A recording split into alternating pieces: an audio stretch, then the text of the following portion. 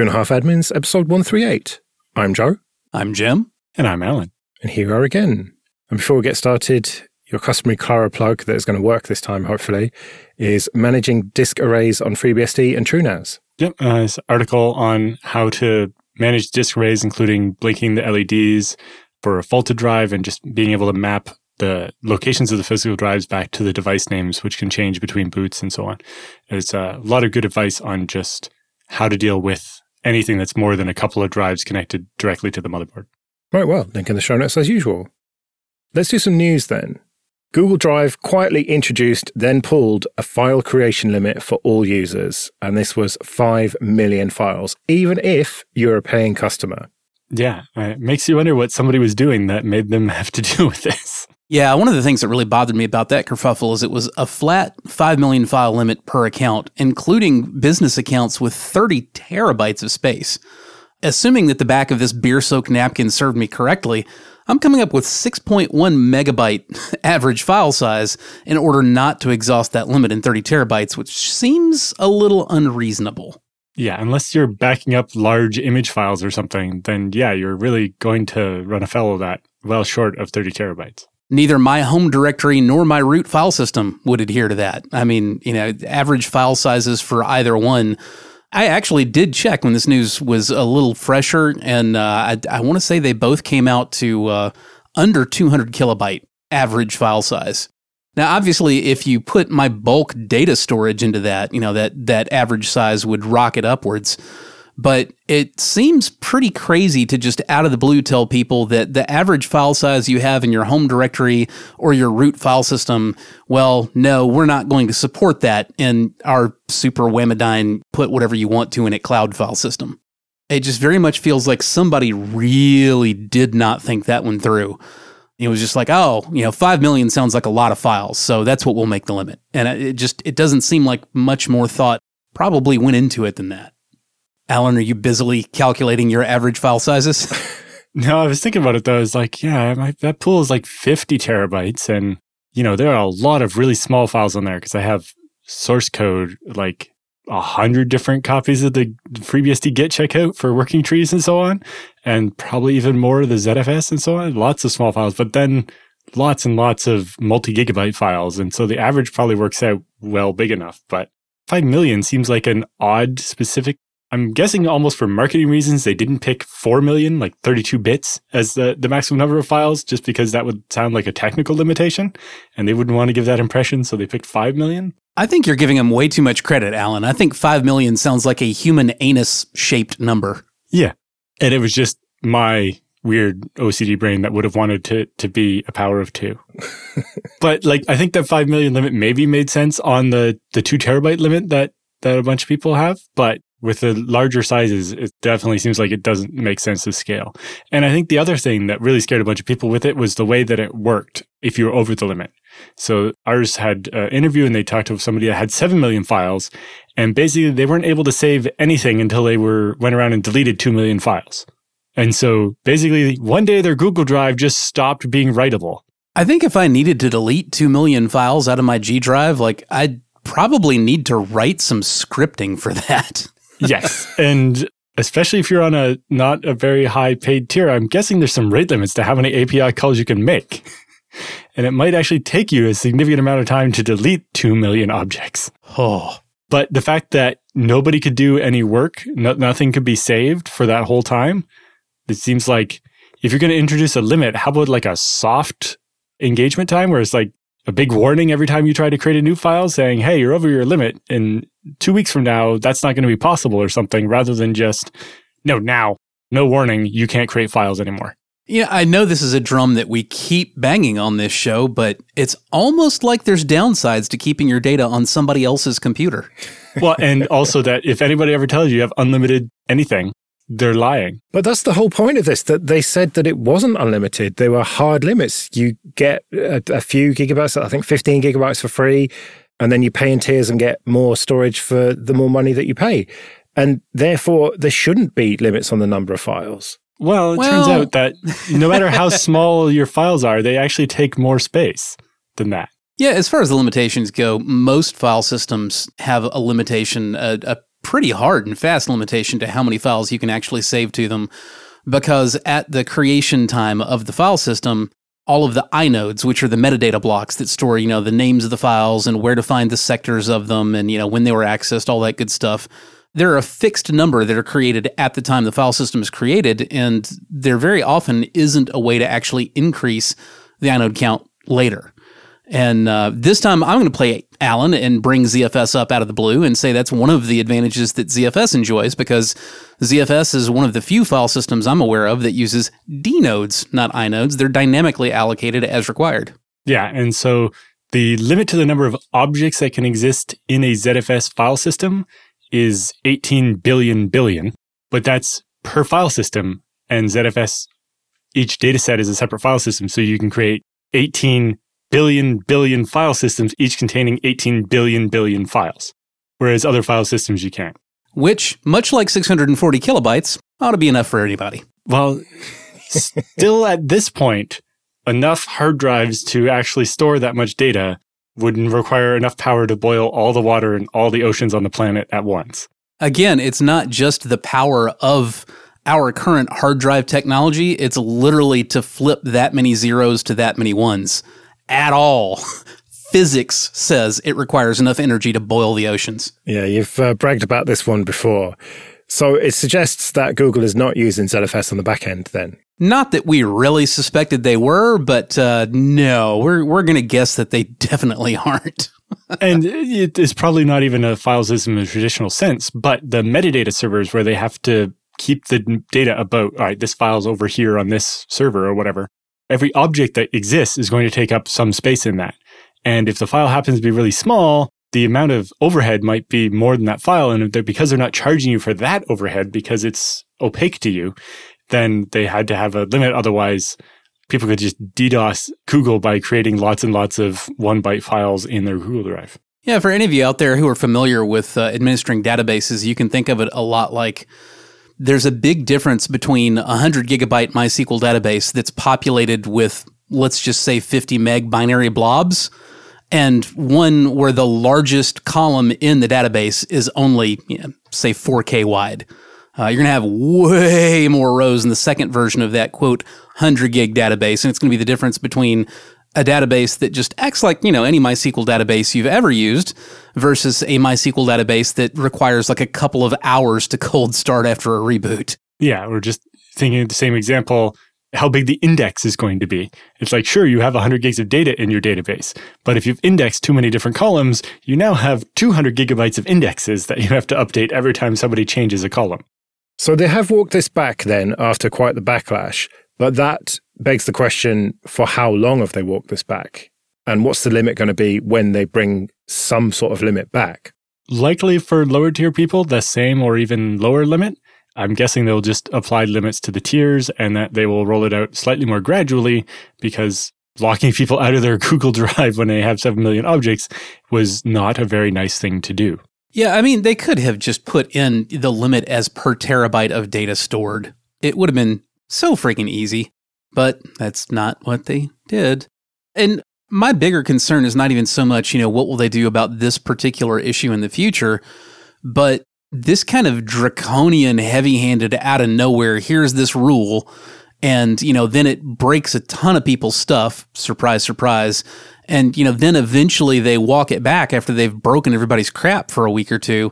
I don't like what that says about how their policies are created and imposed on their customers in general.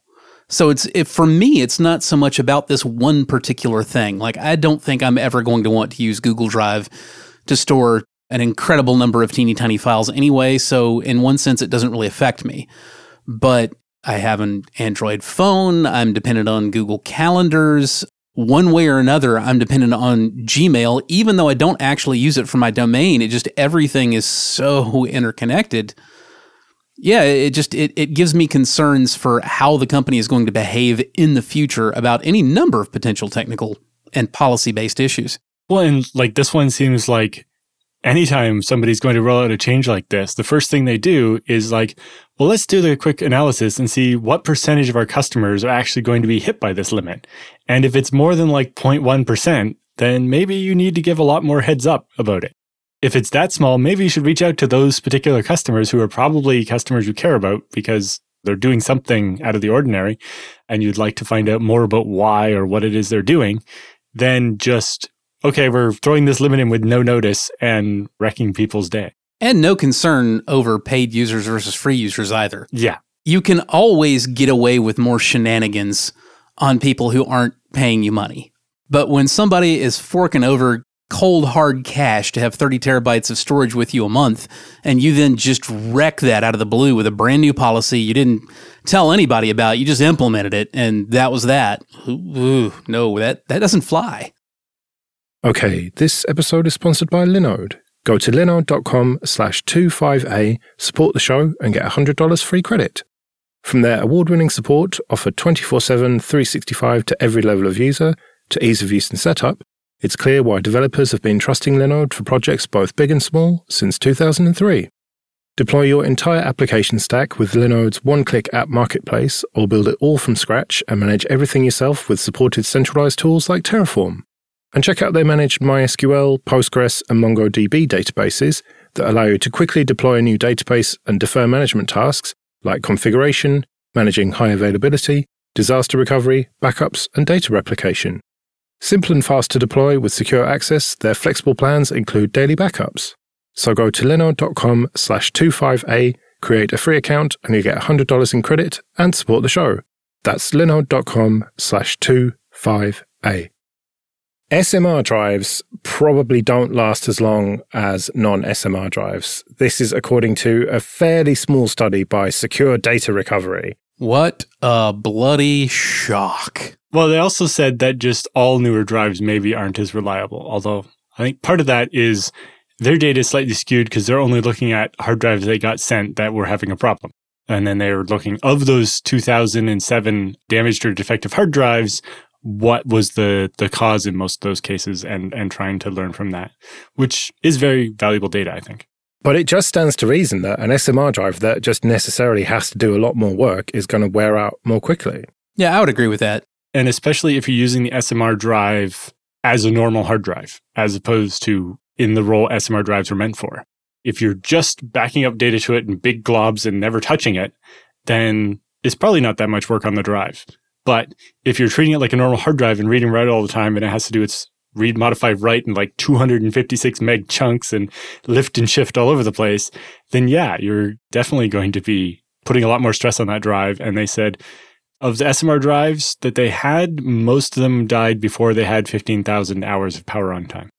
So that's not that all SMR drives are going to die by then, but all the ones that they have that did die were on the part of the bathtub curve we normally trust, right? It's been on for a couple thousand hours and it's not and immediately failed, but it's not making it the number of years we would expect. It would be interesting to analyze the workloads those drives had experienced, because I agree with Alan here.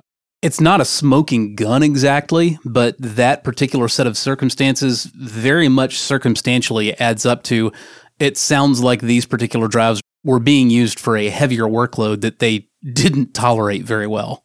But at the same time, when the idea of SMR first came out, it was about stretching the capacity a little bit further to try to get more. And that maybe made sense as a use case. But then the SMR drives we started seeing, especially the ones that got submarined into the normal hard drive channels, were more about, we can just make these hard drives less expensively now. And no shock to me that cheaply made hard drives die faster. Exactly. And I have to push back a little on Alan's characterization of SMR as being sensitive to save a little money and yada, yada, yada. I mean, yeah, you get a small amount of additional capacity, but whether that small amount of additional capacity is genuinely worth all the problems that SMR brings to the table that we didn't have before, I can't agree. It's like saying, well, yeah, that guy pulled both bumpers off of his car. It was so he could get an extra like half a tenth or so in the quarter mile. Okay, yeah, but now he's dead if he runs into anything. That was not a good trade. It just wasn't. If you needed that extra half a tenth in the quarter, better fuel, mess with the ignition system, something, but don't rip the bumpers off. Yeah, check the inflation of your tires. Well, in this case, I meant more that we started seeing SMR being used for commodity-sized hard drives instead of the very tippy top of the capacity. Yeah, your Barracudas. Well, if it was the largest Barracuda you could buy, it would make sense for SMR. But when they started using SMR for the pedestrian sizes, basically, that's when I think it was about being cheap. I don't know if it was about, we built all this capacity to build SMR drives and nobody is buying SMR drives because anybody doing the biggest hard drives they can get is probably actually sensitive to the performance and the longevity of the drive. Whereas if we have all this hardware that can build these drives and we can sell them in bulk to PC manufacturers, then let's do that instead or something. I don't know exactly what the decision model there was, but it seems like they were doing it for a reason, and that reason wasn't the capacity or the performance, so it must have been the cost. My legally protected opinion is the decision process was as simple as, fuck them, we can sell them for the same price and make more money this way. Because that's the thing that's always bothered me about it. It would be one thing if SMR drives were, again, in my personal opinion, a disastrously stupid decision that saved some money and those costs got passed down to the poor bastards who had to use them. But that's not the way it went down, isn't it? When the 2 terabyte and 4 terabyte and 8 terabyte SMR drives came out, not only did they not cost less than the CMR drives, they pretty reliably charged a little more for them. Not on the consumer side, though. Yes, on the consumer side. Mostly on the consumer side, they just didn't tell you which one you were getting, and you just got randomly screwed. Right, but if y'all recall, I used to write for this little website called Ars Technica, and I covered this whole debacle when it was fresh, and I looked up an awful lot of WD Red models before and after the shift to SMR when they tried to keep the branding model the same, but the internal SKU changed a little bit. And reliably, every time, if you knew which model was which and you went looking for the CMR model, you'd find it for, anywhere from $5 to $20 cheaper than the SMR model. Now, granted, the reasoning for that almost certainly was, well, this is the newer model and we charge more for the newer model than for last year's model. But still, not only were you not getting the savings passed down to you, you were paying extra for the privilege of getting a shitty drive that wouldn't do what you needed it to do. It was also interesting to see the mix they had of different drives and manufacturers. Some of this is just, I guess some people mailed in some really old-ass hard drives because they're talking about some Maxtor branded drives that they got. And I was wondering, it's like, I know Seagate bought up the corpse of Maxtor or whatever, and I think at some point was marketing some external drives under that name. But they also mentioned some of the drives were only 40 gigabytes. So if somebody pulled out an older 40 gig Maxtor and sent it into this data recovery company, I just pity to think what kind of sensitive data they had on there they really wanted back. Does that surprise you, Alan? No, it doesn't surprise me at all. Well, that leads me to my hypothesis here, and it's a pretty wild speculative one. But could it be that the kind of person who buys cheap SMR drives, puts it in a machine, and then doesn't back it up to the point where they need to send it off to specialists to recover the data on it, is probably the kind of person who just uses their computer every day, turns it off, the next day turns it on. So every day that drive is spinning up and down and up and down and up and down. And that's probably what killed them more quickly than if it was in, say, a NAS that was on all the time, spinning all the time. I can guarantee you if a 40 gig drive, Rust drive, did not die until like 2020, it was not getting powered off and on every day. It was in a steady state machine for decades. Yeah, I'd agree with that one. They don't have any stats here about the power cycle count on those disks, but that would definitely be interesting data. And I say that because I have had some clients with some truly ancient machines that they just absolutely resisted doing anything with and, claimed, oh, well, it would be okay if it died. We really don't want it to, but it would be okay. But oh my God, it would be horrible, but it would be okay. So, they get in that loop and won't do anything about it. The most egregious of them managed to limp all the way to retirement in 2021, I believe. It might have been 2022. With they had this one Packard Bell machine from, I kid you not, 1991. Not a single lick of maintenance had ever been done to it. And they still use that thing to run this ancient late 1980s MS-DOS mode estimation software for contractors. I kept him let me set up a VM for you, something. Finally, I just kind of stopped listening and I used hours in the bank that I had with him. It was just no, I'm making a VM for this crap and I'm pointing at them at how to use it. Ended up not being a VM. It was actually DOSBox, but either way, I got everything set up and on their proper server where it was backed up and could be restored and the whole nine. And they still went to the front, mind you, and sat in front of that god-awful beige Packard Bell with the 20 gig hard drive in it. But I was no longer worried about, when they're going to come to me crying because it actually turns out it was super important that they have that silly 1980 software that would only run on MS-DOS and only existed on that antique Packard Bell. Yeah, my brother-in-law worked at a car dealership, and I gave them one of my old 400 megahertz machines because they needed something that would run Windows 95 to run their tire alignment machine and not have to spend $100K on a new one. To the best of my knowledge, the only time that Packard Bell was ever powered off in at least the last 10 or 15 years was the one time that I powered the whole machine off to image the drive. And let me tell you what, I had sweat running down my face, both when I put the drive in my machine and it had to spin up with power to image it. Oh, and then again, when I put it back in the Packard Bell and turned the Packard Bell on, I'm like, please, please, please, please, please. Okay, this episode is sponsored by Collide, and Collide has some big news. If you're an Okta user, they can get your entire fleet to 100% compliance. If a device isn't compliant, the user can't log into your cloud apps until they fix the problem. It's that simple. Collide patches one of the major holes in Zero Trust architecture, device compliance. Without Collide, IT struggles to solve basic problems like keeping everyone's OS and browser up to date. Unsecure devices might be logging into your company's apps because there's nothing to stop them. Collide is a simple device trust solution that enforces compliance as part of authentication, and it's built to work seamlessly with Okta. The moment Collide's agent detects a problem, it alerts the user and gives them instructions to fix it. If they don't fix the problem within a set time, they're blocked. Collide's method means fewer support tickets, less frustration, and most importantly, 100% fleet compliance. So visit collide.com/25A to learn more or book a demo. That's KOLIDE.com/25A. Users fume after MyCloud network breach locks them out of their data. Yeah, this was a big one. So Western Digital found suspicious activity on their network, and so they shut everything down until they can clean up and bring things back on one at a time. But part of that means that they took out the Western Digital MyCloud, MyCloud Home, MyCloud Home Duo, MyCloud OS 5, SanDisk IBI, and SanDisk iXpand wireless chargers, all completely down. And one really wonders why a wireless charger requires interfacing with the cloud in the first place. It just, for me, it really, it adds that extra little soupçon to the splash screen you get when you set up one of these devices. And it says, welcome to my cloud. Let's set up your personal cloud. It won't take long. Yeah. And users complaining that the NAS is in my house, but I can't get my data out of it because something at Western Digital is down because they turned it off because they got hacked.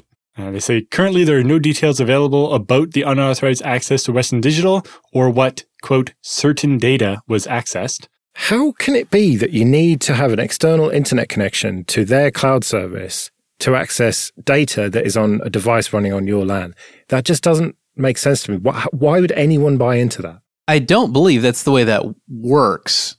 The MyCloud was actually for cloud backups of your WD, like MyBook external drive.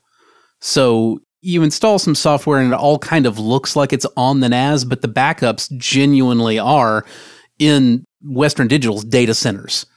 And from what I can tell, it doesn't look like people are saying they couldn't get into their local NAS. Well, they definitely have a quote in the article here from a user saying, "Thank you, Western Digital, for not letting me access my data that I have in my living room."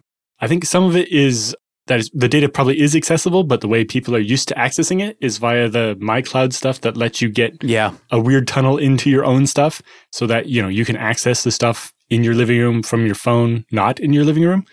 And because of the way they make it opaque to the user how they're actually reaching that device at their house, if they're trying to do it that way and that service is down, it's not able to mediate the connection that would then just be over their LAN.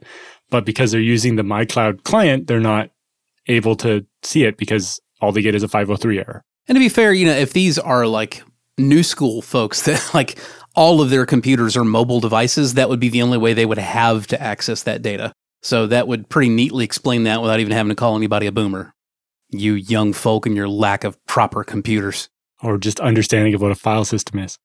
Western Digital is warning that the incident has caused and may continue to cause disruptions to parts of the company's business operations.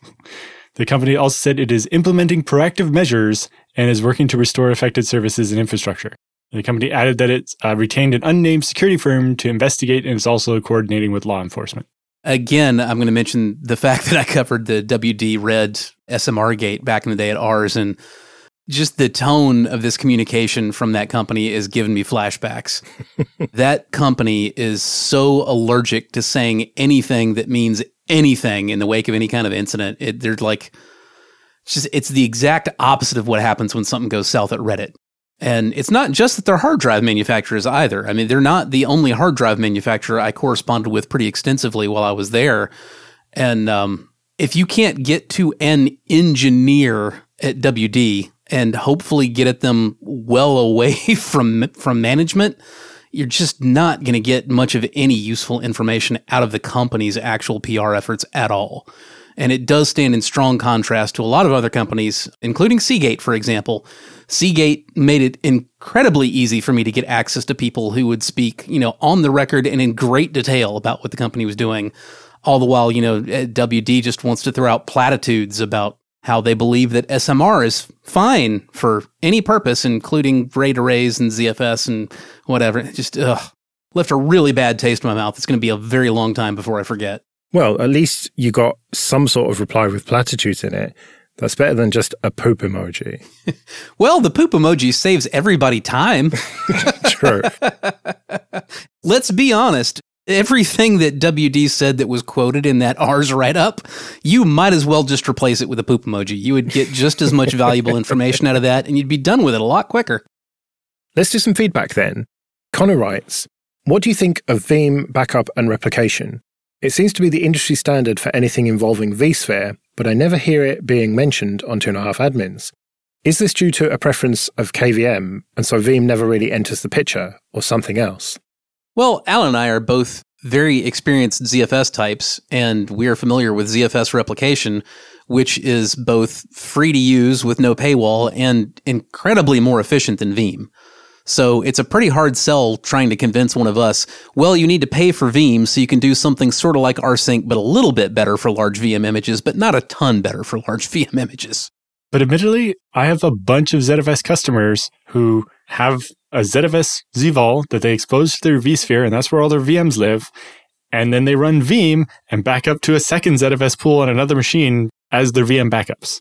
So it works really good for VMware. It basically does the ability to synchronize the snapshot in the VMware type snapshot and get a good backup of a VM. And so it's okay. But like Jim said, if you're not totally in the vSphere mode and stuck in their way of doing it, then you can probably do something nicer with ZFS and better tools. But you can also just run Veeam on top of ZFS and do it that way. So yeah, it's mostly if we're building something from scratch, we're probably not doing a whole vSphere deploy. And so that's why no one's asked about Veeam before. But yes, Veeam on top of ZFS does work. I've at this point lost track of the number of times I have come into a vSphere shop specifically for the purpose of tearing it all down and replacing it with ZFS and KVM. And it doesn't always happen that way. There are shops that absolutely are never, you can't, you're going to have to pry a vSphere out of their, cold, dead hands. And I encounter plenty of those as well. But I have yet to see anybody who's doing something more efficient and less expensive and says, we really want to tear out all this really fast stuff that doesn't bleed us dry in licensing money and replace it with vSphere and Veeam. Yeah. Although some of the customers we're talking about are at scales of hundreds or thousands of VMs and to a point where vSphere maybe makes sense, but also where the inefficiency just doesn't bother them. Well, the big place where vSphere genuinely does make sense, I don't think it's even so much scale in terms of like how many VMs you're running.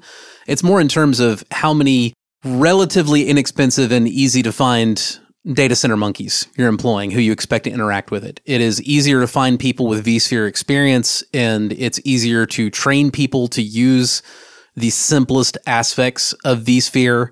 It makes a certain type of admin feel more comfortable because, like on every page of the interface, like if you're looking at a VM, by God, you're going to have a gorgeous like watercolor painting of what a VM ought to be to explain it like on the page with it in the interface.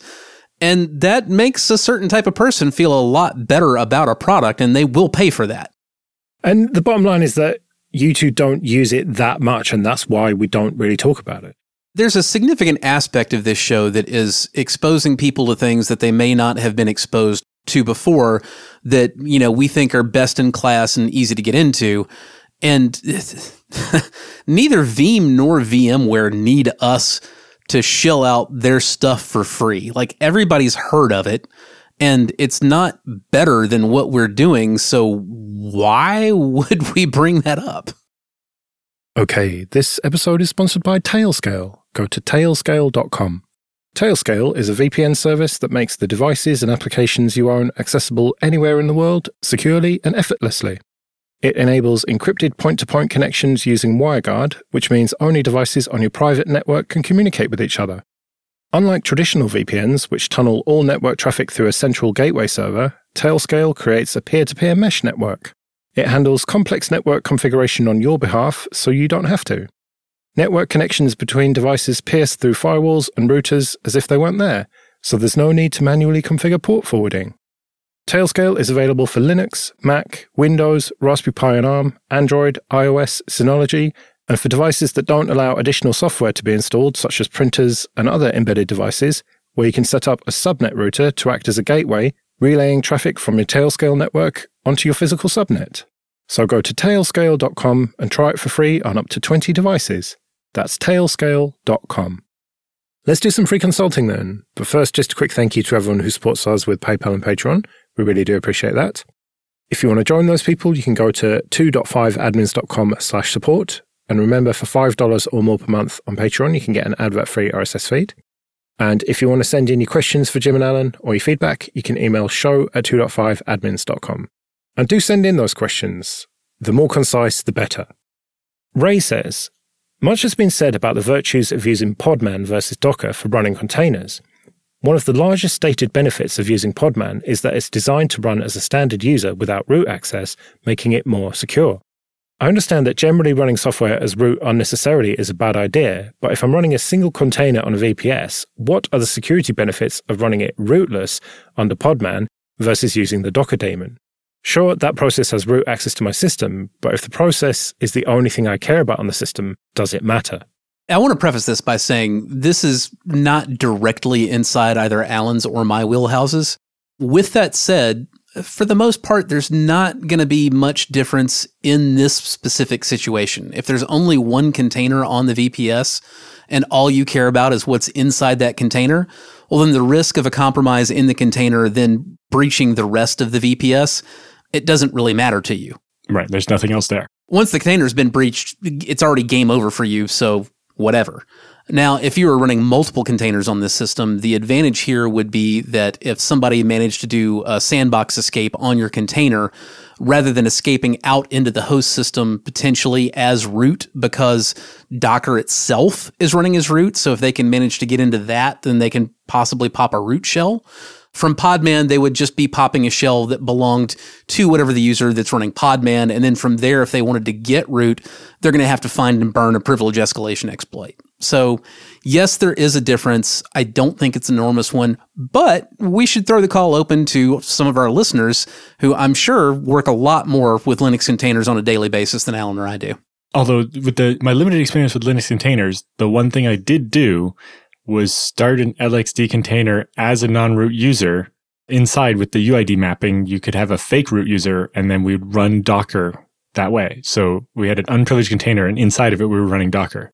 But this was specifically for my work to allow a ZFS dataset to be delegated into a container so that Docker would have access to ZFS still and be able to ZFS create the datasets it needed and so on. And for me, when I do work with containers, I'm a lot more likely to be doing just raw LXC, LXD stuff. So again, I don't usually encounter that much either. The few times that I do use Docker for anything, it's actually a similar situation to Ray's because I spin up a VM for that task that the preferred distribution method is to run it in Docker. And that entire VM just runs that one Docker thing. So it's the same situation as Ray's where, okay, great, you got out of it in your root inside the VM that nothing else is on, but that I care about. So there's not really any effective difference. Yeah, you wouldn't have any more access than if you only compromise the container, because the container is the only thing on the machine. But having a VM for every task is heavier than having a single container for every task. I like it because it provides you greater isolation. For example, if somebody runs a fork bomb inside a VM, it has almost no impact on the rest of the system, the host system. If you run a fork bomb in a container, well, you ran a fork bomb on the host's kernel, and it screws up the entire machine. So that makes it worth it to me in my circumstances to just not do a whole bunch of containers inside one system. However, if your workflow is to run lots and lots and lots of containers on the same host and expect them to be isolated from one another, then the Podman approach is certainly worthwhile. Right, well, we better get out of here then. Remember, show@2.5admins.com if you want to send in your questions or your feedback. And do send in your questions, as I said. You can find me at joerest.com/mastodon. I'm still on Twitter for the moment, at JRSSNet. And at Alan Jude. We'll see you next week.